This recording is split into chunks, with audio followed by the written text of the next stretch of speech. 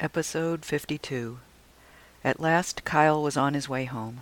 He had locked the disc with the poker machine specs, plus hard copy, in the safe in the back. He had a full tank of gas and a freshly opened bag of Cheetos, along with an ice-cold Pepsi at his side. He had an old Don Kirshner tape in the van's 8-track player. Kyle was rocking on. You see, last night he had landed on a rock in the river that he knew, right then and there, was perfect. He was going to stay on that rock until he died. He had been lying on the fold-out couch in his parents' office/guest room, replaying the god-awful Smuggler's Cove dinner in his mind. The whole scene had been so insane.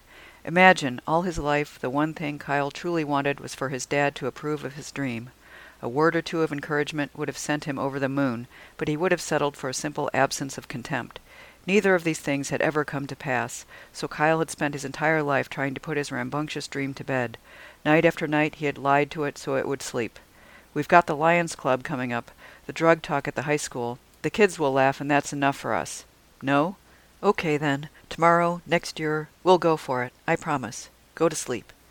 2 years ago, he'd roused the monster accidentally, only to watch it flail about and break the furniture before setting itself on fire. He'd shoved it back under the covers and held it there until it stopped moving. It was finally dead. Then, at the very moment Kyle had finished his morning, Bert did an about-face. God only knew why. Maybe to make amends, since the old man was going blind, or thought he was getting fired, both of which probably seemed like the end of the road to him. He wanted Kyle to have a chance like he himself never had. He resented the bejesus out of his son, but he'd hauled his old ass up and pulled those strings for him, which he'd sworn he'd never do again. He told Titus that Kyle's act was good. A hell of a Ronald Reagan bit. That was Titus's translation. His dad may have been more reticent, but still, the mere effort to say something not negative must have killed Bert.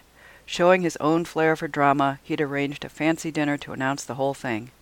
And then and there, what did Kyle do? He said no. He pulled the rug out. He had other plans. Bert could not believe his ears. Even at breakfast the next morning, he was still muttering and shaking his head. But it was not this pathetic victory over his father that had made Kyle so happy. In fact, when he thought about it, the actual story made him miserable.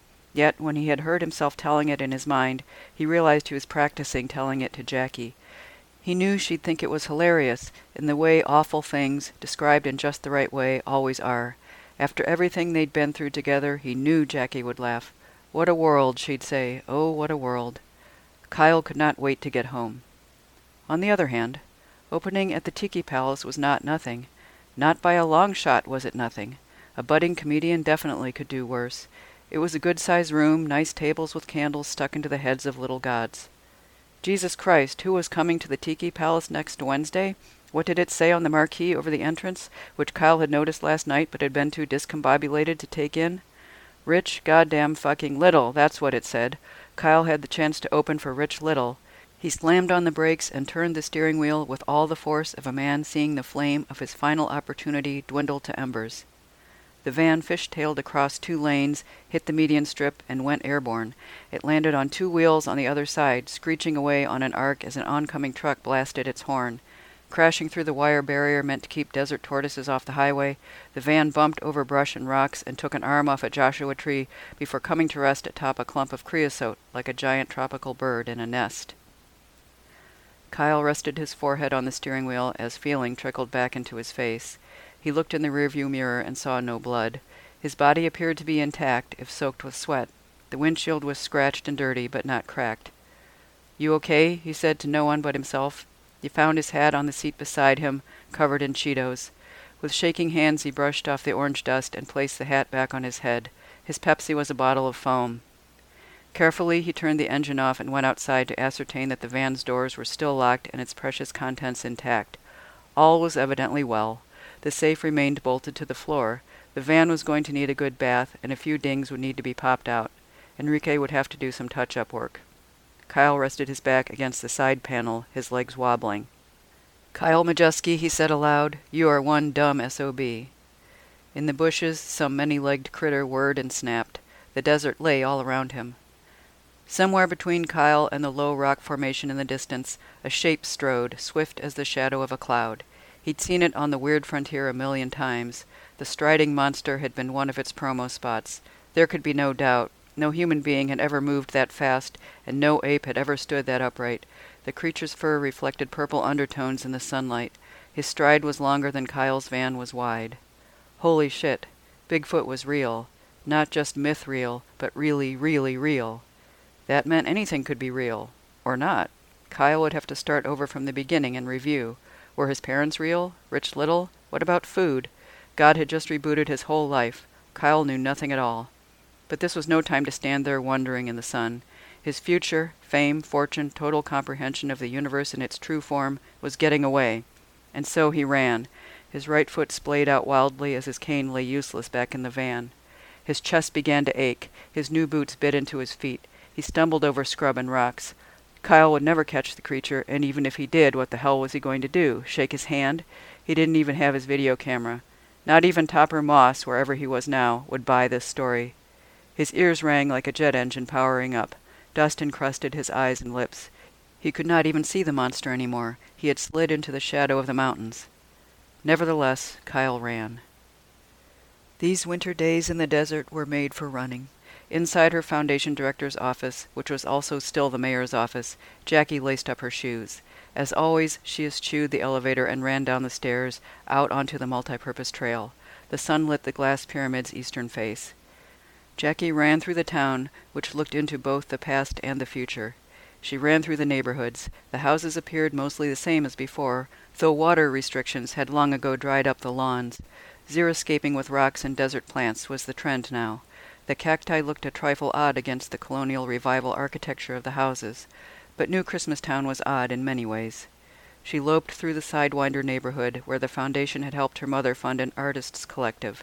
Yes, Tessa had arrived at last. After the dome had come down, Tessa had drawn herself up to her full 5 feet and announced, "New Christmastown needs me."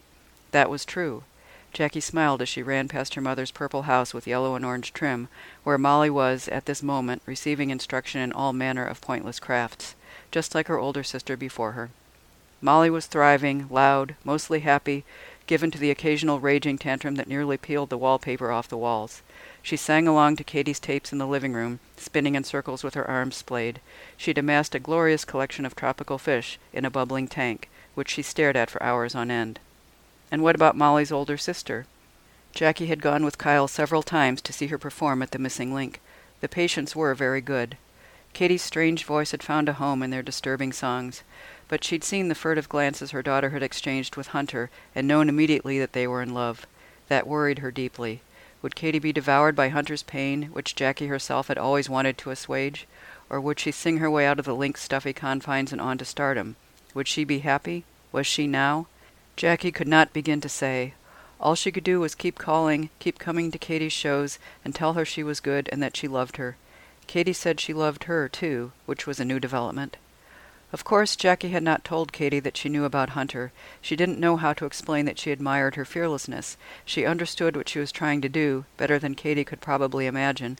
But Hunter was the sort of person, Jackie would have to tell her, who was best loved at a distance, and Katie would never in a million years accept that. So what to do? In any case, Jackie wasn't going to tell Kyle. He definitely wouldn't understand. She ran along the river, now full from the winter rains. The rushing soothed her. She pounded across the wooden footbridge toward the former green space, now renamed the Harry Ricker Memorial Playa, where golfers were learning to enjoy the particular challenges of desert terrain. The animatronic sheep took the change in stride, grazing on sand and creosote contentedly. Jackie passed facility workers riding bikes or walking along the playa on their lunch break. They waved, and Jackie waved back. "You're doing God's work," she called out. She was glad to see them getting sun. They smiled, their masks hanging loose around their necks. She passed a group of homeless veterans, one of whom sat in a wheelchair pushed by Esther. Jackie waved at these men, too, though they did not exactly wave back. They were new here and still stunned. They didn't yet believe that they would really be taken care of.